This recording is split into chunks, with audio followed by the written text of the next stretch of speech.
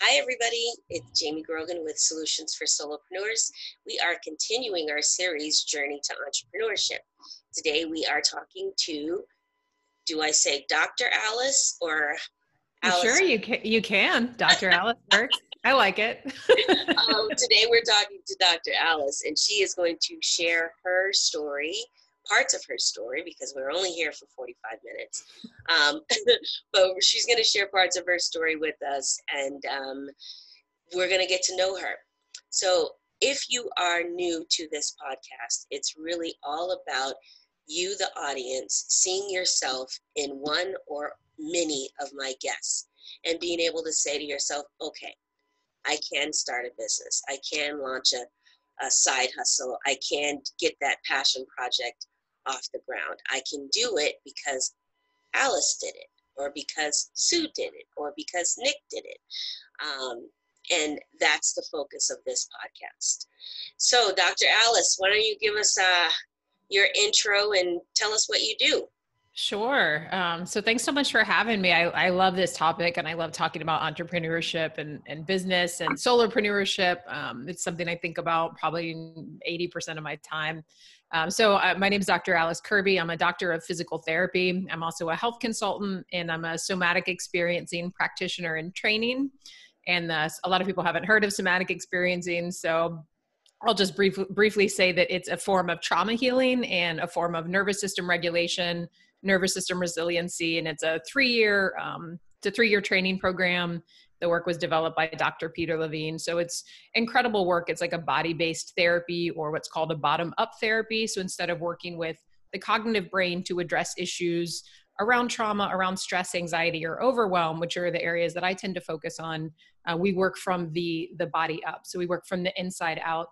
And this work's had a profound effect on my life, which is why I began the training, and I'm in my intermediate year of training with that right now. So that's kind of an adjunct to my traditional Western medical education. And then prior to that, I also had trained in Chinese medicine and different forms of alternative healing, excuse me, just to give a little bit about my background. And if people do want to find me or contact me, you can do so via Facebook. Alice Kerby is my Facebook name, and my last name is spelled Kerby. A lot of people spell Kerby Kirby, so I like to make the distinction. It's an E. And you're not an heir to the vacuum cleaner. No, you know what? If I was, I don't know if I'd be building this business. I'd just be sitting around in a room surrounded by vacuums. Hopefully, it'd be a really clean room, like a really nice floor. No, I'm not. Kerby. Got it. Yeah. You can find me on Facebook, and my website is also KirbyMethodConsulting.com. So you can reach me there as well. Perfect. All right. So tell me how to spell somatic. SOMATIC. Okay. And so the word somatic just means of the body. And there's a lot of different somatic style practitioners out there because it's a pretty generalized word and there's different training programs. And I like to specify that the one I'm doing is through the Somatic Experiencing Trauma Institute, or SETI. And it is a very rigorous, dedicated 3-year program. So it's a lot of education. And at the end, you really become, if I don't want to say a nervous system expert, but you have a lot of information on how the nervous system works and how we can address it and how we can use it to work with these things like stress and anxiety and trauma and different incidents that occur in our lives that can lead us to repeating patterns or repeating habits or closing off our life flow to try to keep ourselves safe. Right. Which I think is what a lot of people find happening. And so this work really allows you to do some internal healing and address any of those patterns that might be stored within your physiology or your nervous system. And it helps to work with the nervous system very gently and very body-based. And I mean, for me, it's really helped me become very present in my body. So I walk around pretty much just in my body, which is kind of amazing. Yes. So that's a big part of the work that I do with my solopreneur business and with my online business where I work with women, is around using a lot of these techniques, as well as pulling from my very varied background and my Western medical education. And I help sober women primarily around areas of trauma, anxiety, stress, and overwhelm. And really, because I work with the addiction, I like to talk a lot about how I think a lot of issues with addiction and why, or just behaviors we don't like, where we're constantly reaching outside of ourselves for, to feel better. Love, self-esteem. Yeah, exactly. Or it's like we're trying to dress a certain way because we don't feel good internally because we were never taught. And then when you compound that with issues of trauma or with chronic stress, which I think like 85 to 90% of people in the Western world have, because we're just go, go, go. We got to do this and we got to hustle. Even the entrepreneur world, there's a lot of that. Like you got to keep hustling, and Yes. it's really important, I think, to notice like, okay, how is this affecting my body? And like, how am I regulated at all? Or am I just completely on this high drive stress level, or my creativity is like shot to hell because I'm constantly stressed out. So I work around the nervous system in this realm. And particularly I focus on sober women just because I'm sober. And I know how much the work helped me when I was in early recovery. And when I quit drinking and started making these pretty major life changes, this work was instrumental. So it's interesting and it's fun and it's really beautiful to help other women along the same track and then just get other people in their bodies. It's amazing. Oh my gosh. So this is going to, no, it's not, because I feel like you'll completely understand this. I don't believe in coincidences. I don't believe in things that happen by accident. I just don't believe that. I believe that when you open yourself up and you show up authentically, that the universe puts people in your path. And 6 years ago, so weird. 6 years ago, I was sitting at my desk. I worked at Southern New Hampshire University. And I was sitting at my desk, and a very upsetting situation had just happened. And I was sitting at my desk, literally trying to make sure that I did not flip out.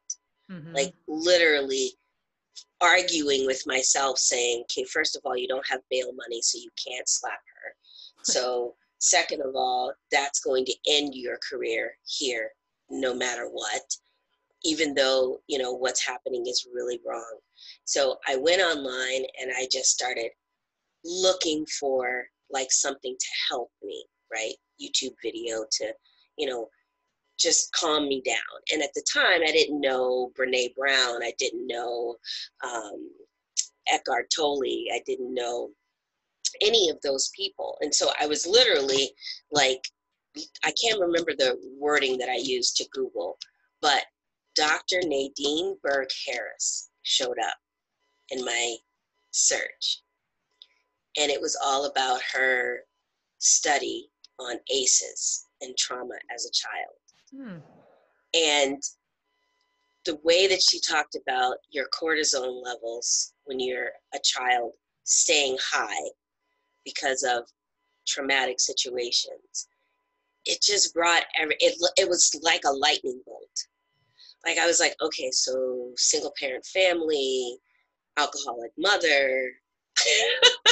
It's a lot for a kid to take in. And you're resilient, but it doesn't mean that those things don't affect you. Like you can be resilient and still be navigating the world on some level from this place of this child who was trying to manage an alcoholic parent. And that's so much for a small child. That's a lot for an adult, but like a child. Right. And I was a latchkey kid. So I was in the kindergarten. I was 5. And I would walk to get my little brother, who was less than a year old, and get him from the neighbor. And then I would walk back to our house with a shoestring key around my neck. And I would let myself in the house.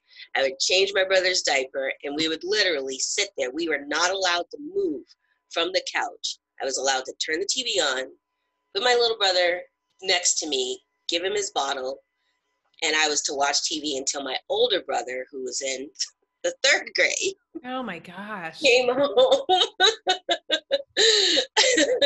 And then I was, I turned into, I had to clean because my oldest brother was home now and he could watch the baby, and I had to get dinner ready. My mother worked 3 jobs. Yeah. So when I found her and I was sitting at my desk and I'm just bawling because I'm like, okay, so now I know the why. How do I fix this? Right. How do I become a better version of myself so that I don't continue these chains, these horrible, you know, patterns of behavior, like you said. So when you talk about the nervous system, I want people to understand how important, and I'm not saying it's an excuse, because people are like, well, that was, your childhood, and, at some point you got to get over it, and, you got to be an adult, and, and all of that. And I agree with that. But at the same time, people need to understand that if you don't know why, and you don't recognize why, how do you fix it? I think there needs to be, and I really love, I want to speak to what you just said too, of like, there's that thing of like, yeah, that happened a long time ago, but I really love the question that you asked in those moments where you're realizing like, oh, I've got some stuff. I got some stuff here. And you asked like, how can I make myself a better person? Like if more people asked that question, I think then we're taking the whole like victim mentality that you spoke to just out of the picture. Like you can recognize that you've had trauma or you've had things affect you and be proactive in your healing, and you can still be sad about it, like of course, but that doesn't, I think when you start asking those really good questions of, you know, what can I do to change this? Like what support do I have that can assist me in moving forward in my life and really creating a life that feels more aligned with who I think I am in the world, and not like aligned from my past or my history. And I think you're right. And I don't think we need to know all the mechanisms of the why, but I think if we see that we're repeating behaviors or patterns, or things continue to come up, and it's like a just sort of a repeat, maybe it's in different scenarios or Right. something. But if we see this happening in our life, and we're kind of aware that this isn't really how we want to be in the world, or it doesn't really feel like us, then it is good to say, okay, well, what can I do to change this? Or where can I get some help around this or some support around this? And start doing some of the, I hate to say like do the work, Right. because But it's work. I mean, I think it's gosh, I don't have a great other word for it. I'm looking for one. It's like an exploration. I do like Right. that, like learning Right. to explore all these aspects of ourselves, and and come forth hopefully with more of a resurgence of our like true identity, of these beings in the world. Right. Because we've created so many layers of ourselves to fit in.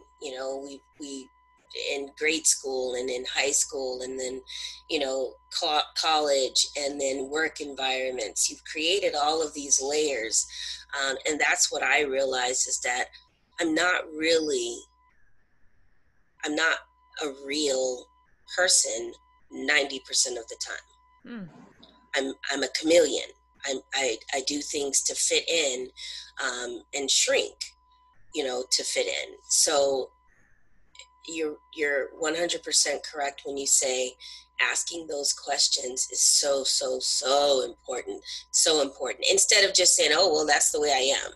Exactly. It opens the door. And I think anytime we have a willingness, it's then that we're golden. I think if we just can have willingness and like crack that door open a little bit, then we can be on our way, Yeah, yeah. I mean, you think of all of the hundreds of people that saw my post about podcast guests, and every single person that I've talked to from those posts, and me being open and putting myself out there, has been amazing and been completely on point for my guests. So, you got to be open to it. You got to be curious. Yes. Yeah. Curiosity is another big one. Yeah. So tell me, I know you mentioned your alcoholism and sobriety. Tell me a little bit about that journey and how you got to sobriety. Sure. For me, I think it was always a kind of a thing. Like I always just really, I was a shy kid. And so I started, kind of drinking some here and there in high school. And I would notice like, oh my gosh, I feel so much more confident. I can have communication with people, made me more like lively and fun. And so that was fine. Like through my 20s, I did a lot of traveling. I lived in a lot of, like remote sort of nature-y places. I lived at the Ojai Foundation, which was like the spiritual retreat center on the top of a hill in Southern California. And I went to a massage school when I was 20, and that was way up in the hills in Northern California. So there wasn't a lot of alcohol around those places. Here and there, we would go get a beer or something like that, but it wasn't like a big prevalent thing. And then I went back to school when I was 30 to pursue my doctorate. And I just noticed like it was more and more. I was in a relationship for a few years with a man that I think it wasn't a good relationship. I'll say that. I think he definitely has some chemical imbalance in his brain. And I was just in a place where I stayed in that relationship. And I noticed, like looking back, I was starting to use alcohol more and more just to sort of deal with being in the relationship with him. And so that, that's not great. It was like a more of a dependency was forming. And then through school, I had a ton of anxiety, especially with the doctorate program. And I just had a lot of anxiety. I couldn't sleep. And so I was using alcohol to self-medicate. And it just kind of to build and snowball, which is the case, I think, for a lot of alcoholics or just a lot of even gray area drinkers or people who want to take alcohol out of their life, as they notice that it's beginning to have more of a role in their lives than you really like. And for me, that was absolutely the case, like really times, 100 or 1,000. It was a lot. It had become all consuming. So eventually stuff got bad enough with my partner, and he left, and that kind of like really blew the doors off for me. I'd lost other friendships, and I just didn't feel like, talking about feeling like myself, like I really had no sense of who I was at that point. I just like lived to drink, and I felt really empty inside and really scared and had a ton of anxiety, and I felt really raw all the time. And it was just like scrambling to keep pieces together. So, when that happened and he left, I took a few days, and luckily I have one of my best friends he's been sober for over 10 years. I think at that point he was right around 10 years, and he was great. He was like, hey, just go, why don't you try like a recovery meeting and just go check it out. And he said something to me, which I really like. And I say this to a lot of the women I work with, are women who are curious or they're struggling, and they don't, this idea of not drinking is very scary, Right. in the beginning. And he said to me, like, why don't you just try it for 6 months? He's like, you can always go back to drinking. Why don't you just give not drinking a try and try some of these meetings? They're helpful for me. And I could like work with that. Like 6 months, I was like, okay, it's like an experiment. Right. And so I did some 12-step recovery for quite a while. That was really instrumental when I first quit drinking. That was great. I went to this meeting, like my first ever. It was this big LGBTQ conference for alcoholics. And I don't know, a friend of his was speaking there. So I was like, okay. So I just went there by myself and like sat in the back, and it was this big, huge conference, but it was awesome. Like hearing this guy talk, he like, I really recognized a lot of myself in the story he was sharing. So it gave me hope. And I had willingness at that point because I was pretty desperate. So thus began my journey. And along with doing the 12-step work, I found my therapist, again, really like very coincidentally, but not really. Right. I'd been looking for a therapist because I knew I needed some help to change my life. And then somebody else had referred her to me. She was like, check this lady out. And it turns out now she lives right in my neighborhood, so I can walk to her. But she does this somatic experiencing work. And so that was my introduction to it. And I noticed, like, as I was starting to feel better and this haze of alcohol was coming off, and, you deal with all your emotions coming back and shame, and, a lot of things come up when you take that substance away. And doing the somatic experiencing work with her, I started noticing that I was just able to access this place inside of myself that felt so good. It just felt like I could be myself, and I could really be in my body, and I was safe, and it was okay, and I didn't have to self-medicate. Which kind of, put me on the trajectory where I am. I worked with her for about a year, and she was like, why don't you go take this training? You really like this work. Your body really takes to it. And I was like, yeah. So I did. And I'm more than halfway through it. So I'll be a full-fledged practitioner in about a year, which is exciting. But, as we go through the program, we're certainly, encouraged to incorporate this work into our lives and into the work we do with people. So yeah, that's kind of my sobriety journey in a nutshell. Definitely was a life-changing thing for me to make that switch. Really a good one. That's awesome. So what was your childhood like? What were, like your family relationships? What was that like? Oh, that's so interesting. I was like white, upper middle class, I guess. Like, my dad's an attorney. I was the youngest of 5 kids, and then my brothers and sisters they're all like technically half siblings because my mom had been married previously. Right. but they, but we were all raised together. So I don't really ever think of them that way, but I was like 5 years younger than the one closest in age to me. So I think I always did have a sense of like separation and being different than, um, and like I said, I was just a shy kid. I really liked to go play like in the woods with the neighborhood kids. That's pretty much what I did all summer. I was just go be out in nature and get real sweaty and ride my bike around and build forts and things like that. Right. Which is really to this day what I do for recreation is go out and play in the woods and get sweaty. But yeah, I mean, nothing, I don't think I had any sort of big major traumas. I'm sure little things as they accumulate, because to a child's mind, you get yelled at by a teacher or things like that, and those can really stick in. But, I don't feel like I had anything in my life that set me up really to be an alcoholic. Yeah. I think there's some, in my grandparents, I think there was some alcoholism, and my parents would drink, but very socially and it was never an issue. It still isn't with either of them. Yeah. So. And how were they during your struggle with alcoholism? Did they, notice? Did they have an idea that you were struggling? Yeah, I think it was really, really hard on my mom because she was just watching these like declines. And I went to a party at my sister's house one night and I was drinking a lot, and just a lot sort of broke down that night where my mom and my sister really got to look into what some of my behavior was like. Right. And they were kind of like, like this doesn't seem good.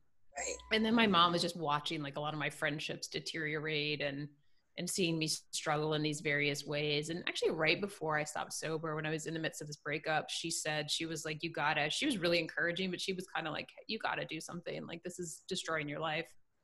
And I think hearing that from my mom, who's not like a pushy person at all. I mean, she's very kind of opinionated, but she's very, she loves her kids. She's not ever going to be like, you need to do this to be a good person. But she was like, hey, this is really like not good. Right.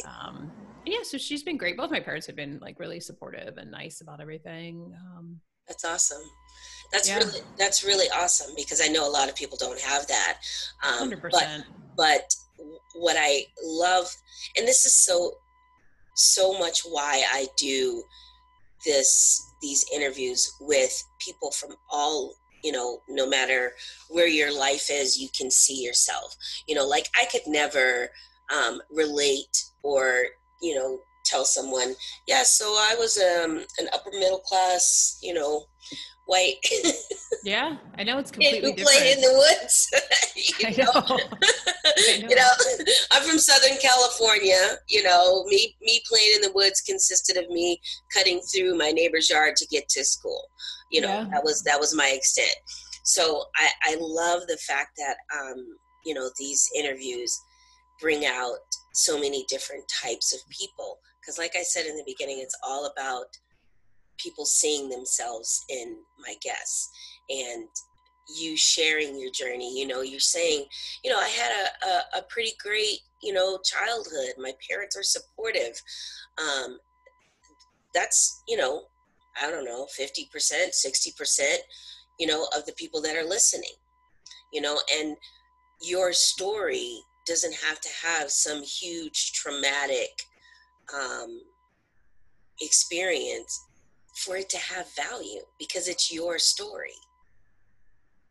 Yeah, I agree. And I think there's something to noting, like, when there is that privilege in place. Like I certainly feel like that's a societal gift, that happened, and not everyone has that. And I think it's okay to acknowledge that, and it's so easy to have shame around it, and to be like, oh God, like who am I to share my story because I didn't grow up as a latchkey kid, like that just melts my heart, trying to give these little 5-year-old you with your little baby brother, like, God, I just want to gather you both up and like hug you and like let you go outside and play.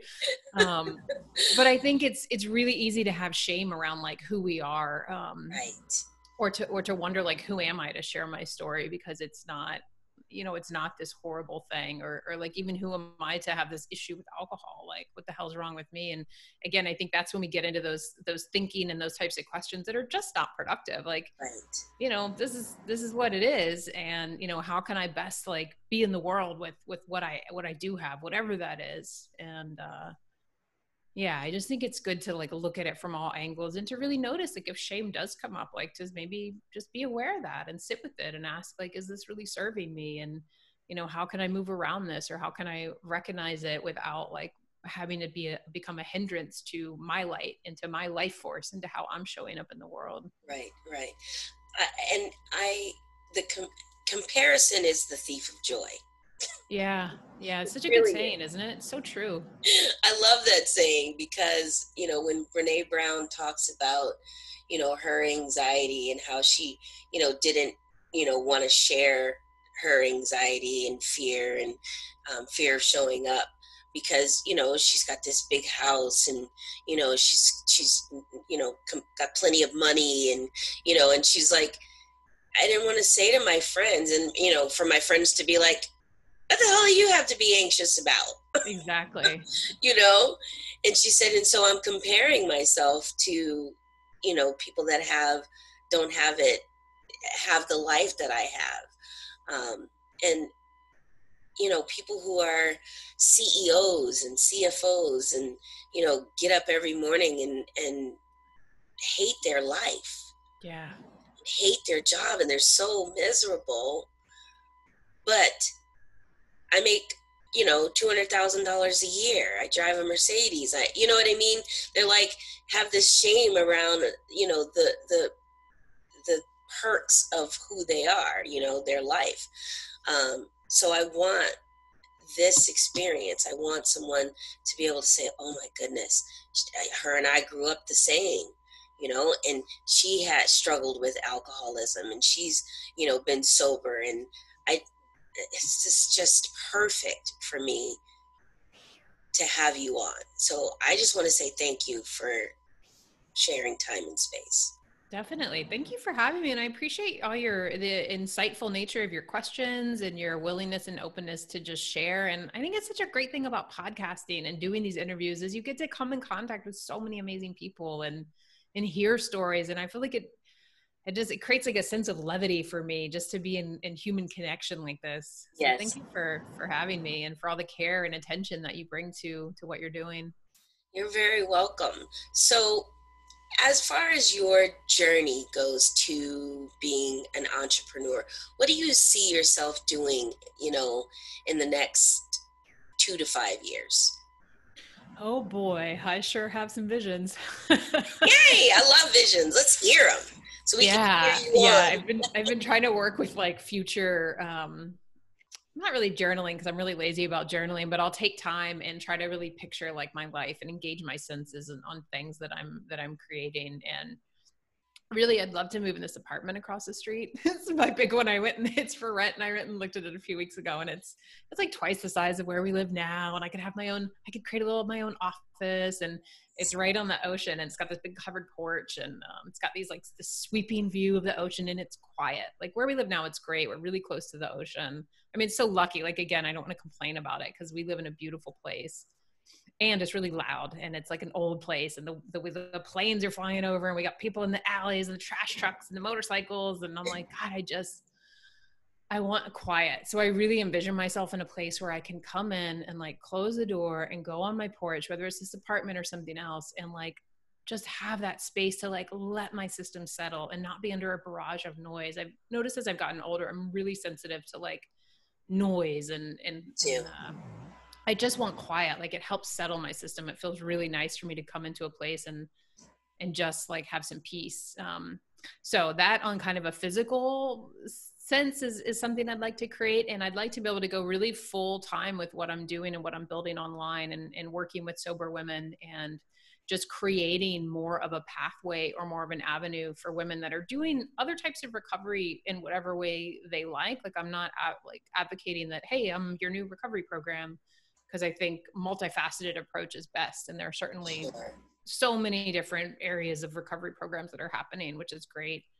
But to offer this approach of like, let me help you get back into your body and to start just seeing, and I've seen this in the women I work with now, it's like, there's just this light that happens, and not to say people don't have their light otherwise, but being able to practice these tools and integrate them and go through the world with this sense of like, oh, I have like I'm able to make a choice from who I actually am. And I know what my yes feels like. And I know how to communicate with my partner in a way that feels good for both of us. And I feel heard. And I'm watching this happen. And I'm thinking of one client in particular right now, but all of this has happened for her. And we took a pause on working together right when COVID started. And she has reached out to me a few times and she's like, I'm so glad I did this 3-month program with you before we started, because I've been able to handle this situation with so much more ease, and I'm able to be in my body, and I'm able to tap into my senses. So really just to continue to build this business out, where that's what I'm doing full time, where I can work from home. And then I'd like to do, I think more towards the end of that, start doing more like broader scale gatherings, and even some kind of like, I don't know, I don't really want to say retreat because I feel like that's overused, but I like the idea of gathering people in a beautiful place and having some in-person connection. Yes. And in doing, I teach Qigong and doing like some movement. I do a lot with movement. That's amazing. Count me in. Yeah, come play in the woods. I was gonna say, put me on the list because I would love that. And it's funny, I'm organizing a virtual telesummit for healers, and all of the goal, the overall goal, is to give people practical ways to deal with situation right now. I talk a lot on my podcast about when I was in therapy this last time, because I've been in therapy 3 times, 3 different times in my life. Mm-hmm. And I say that with a lot of pride, because in my culture, therapy is a no-no. Yeah. Therapy is a no-no. So this last time, I was taught grounding techniques, and that changed my life. Awesome. To know, to have a technique that I can do absolutely anywhere, when I'm struggling with my anxiety and depression, and I feel that spiral coming on, and I can literally do that grounding technique. And I actually just taught it to my nephew, who's struggling with some anxiety. So having those real world techniques is crucial to, like we said, the curiosity and the recovery part of this life. It's not, for you and for those struggling with, and I feel like everybody has some sort of addiction, my stress. Yeah. Right. My addiction is tacos and chocolate cake. So I could eat both of those every day, all day. I don't have any moderation when it comes to those things. So I appreciate those real world techniques. Can you just give us one? Just sure. Yes. And I love this. You're definitely speaking my language. Like in all the talks I do and all the education I do, I'm always like advocating for like, hey, you can do this in 5 minutes. Do this right now. You can do it in 5 minutes, because I think that speaks to the how. Like we can extrapolate on these things and talk about them philosophically all day, but to have tools that work, that's my jam. I love it. Say that. So old. So you talked about grounding. Well, let me think about which technique I want to share. There's quite a few I really like. So anything to really help us get into the body. And so I've been doing a lot with just noticing the 5 senses. And so we can do a little, let's do it right now. Okay. So if you're driving and listening to this, don't do it while you're driving, but do it when you get home. And so I'd invite you just to close your eyes if that's something that's comfortable for you. And then just take a moment or two just observing the flow of air into and out of your nose. So really just put your attention on that area just below your nostrils. And I'll do it too for a moment. And just observe that flow of air. And then I want you to bring your attention to your ears and notice what you're hearing. Just really take a minute to give attention to your auditory sense. And see what you're hearing in your environment. And notice what you're hearing up close, maybe my voice. And then what are you hearing a little bit in the distance and in the background? See if you can reach your sense of hearing out a little bit. And just notice whatever's there. And then go ahead and bring your attention to your sense of smell and to your nose, and just notice what scents are in the air around you. Maybe it's really subtle, or maybe it's strong. And again, see if you can notice what's more in the forefront and then what's a little bit more in the background or underneath. And then you can notice your sense of taste. What's in your mouth? If did you have a drink of something recently, or eat something recently? Did you brush your teeth recently? Just notice what's going on in there. Is there a lot of saliva? Is it dry? And then notice the air on your skin and this tactile sense that we have.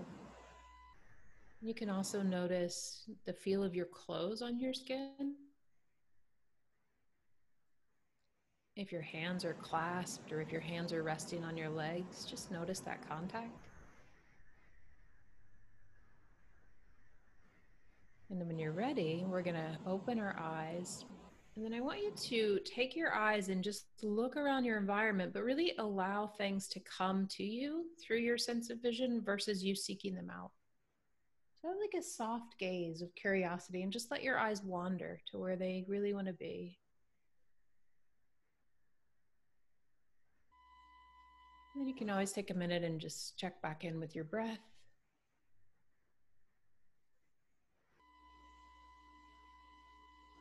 And just notice if you have a little bit of a different sense than when we started that practice in your body and how you're feeling.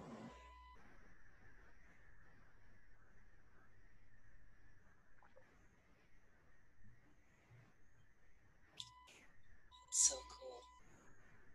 It's so simple. And it's like we have, like, our bodies are so amazing, and we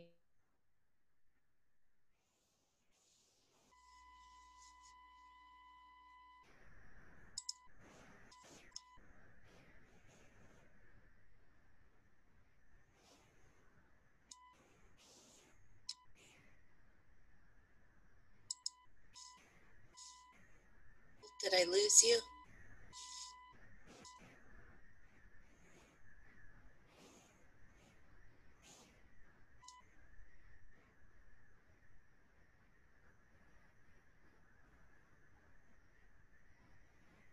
my internet. It's all right. Okay, so you said our bodies are so amazing.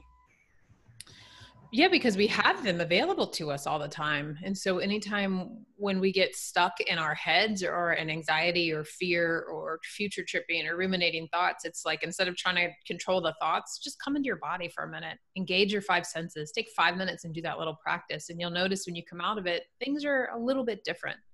Right. I like that a lot. As I work with healers, and that's my niche. Mainly because, looking back on it now, it is because of the amazing. They're just amazing. They're just amazing, and what they've helped me do in my life. And it's, for me, I call it generational wealth, because it really has nothing to do with finances. It has to do with what I'm living and passing on to my daughters. So that metaphysical, that spiritual, that just this powerful. We have the power to heal ourselves, to heal others. It's just something that I really have gravitated towards, helping healers heal the world. It's important. And with some of these techniques too, because I'm an evidence-based practitioner and I have a really strong science background, like, for anyone who gets turned off on the idea, like, oh, it's woo, it's biology and it's physiology and it's your neurophysiological systems at work. This is how we're built. So there is this kind of metaphysical component to it. because you feel so like, oh, what just happened? It feels so magical, but like, this is how our bodies work. We're Right. just not trained to utilize them in this way, which is crazy when you think about it. Like, we're trained instead to go get that CEO job with the Mercedes and be miserable. But it's like, no, let's just use our bodies. So I just want to speak to that too, because I like to ground it as well. And like, it is grounded in science and it is grounded in research, at least some of these somatic techniques. And there's certainly, I think too, there's so many things that we don't really understand from a scientific perspective in the world. There's, inherent magic, I think, in our world and our universe. And Agreed. It's nice to tap into that. Definitely. I love it. And when you think about it, and people, when they say you use how much of your brain, like 1/3 of your brain or less than that or whatever it is, the rest of it's there for a reason. Yeah, exactly. Just because we don't use it doesn't mean that it doesn't have a use. Yeah. And there's just a lot of retraining, I think, as a society we really need around how our minds work and how to create happiness and what is success and, what does that really look like? And for me, a lot of like being successful is really this ability to like, can I be in my body on a daily basis? Can I notice when anxiety is happening and I'm in this like, gotta hustle, gotta do 8 million things on LinkedIn today. And I gotta post to this Facebook thing. It's like, what's happening right now? Like, take a step back. Cause it's, as an entrepreneur, especially, it's like you gotta do a lot of things sometimes, Right. So I'm always sort of curious on how we can stay productive, but also stay like in a flow or stay in a sense of like feeling good within ourselves. Right. I have one client who calls it her masculine energy and her feminine energy. Mm-hmm. And she'll say to me too, when we're working, she'll be like, you're in your masculine energy and I can't handle that right now. And we need both though too. I mean, we need this combination of things, but it's like, when is it the right time? Like maybe in her case, that wasn't the right time. Right. So, Dr. Alice, this has been amazing. Thank you so much again. I keep saying thank you because I feel like you're going to reach a lot of people and a lot of people are going to be enamored by your journey. So I just want to say thank you again. Yeah. Thank you for having me, and you're very welcome. It's a pleasure to come on and hopefully it's inspiring to at least one person that Yes. takes a new, trajectory in their lives. That's what it's all about. Yes, absolutely. And one last time, how to contact you. Sure. So you can reach me on my website, which is KerbyMethodConsulting.com, or you can find me on Facebook, which is Alice Kerby. Again, that's Kerby. And I also do a lot of free education and free videos on Facebook. I have a YouTube channel as well, but I'm more active on Facebook right now. So if you want to come check out more of these techniques or anything, you can tap into any of my live streams. Perfect. Awesome. Thank you so much again. And thank you for tuning in and listening and watching. We'll talk soon. Bye now.